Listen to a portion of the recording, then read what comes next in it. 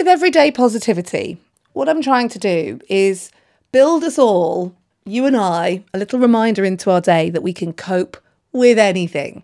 And last week I was feeling in a right funk. I'd let everything build up. I was fully overwhelmed. At which point I thought this is where gratitude comes in massively.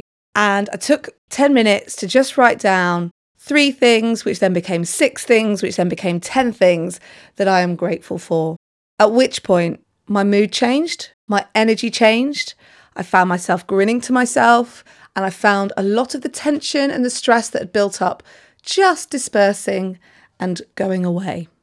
I always say gratitude is the lever upon which we can pull ourselves out of a funk. So today, if you haven't done it recently and you haven't done it for a while, or even if you did it this morning, take a minute to list 3, 6, 10 things that you are grateful for right now. What has got you into this moment? The small things are the things to start with and then build your way up. And I promise you, you will pull yourself out of whatever funk you might be in.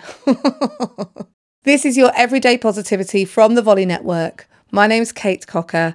I'll be back tomorrow with another episode to also help you pull out of a funk. In the meantime, if you are struggling with your sleep, please go and check out my Amazon Echo skill called Guided Sleep.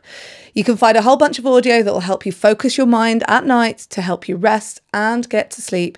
It's updated really regularly, weekly in fact. And you can find it by asking your Amazon Echo to open Guided Sleep. That's open Guided Sleep. I'll see you there. And I'll see you tomorrow. Have a great day.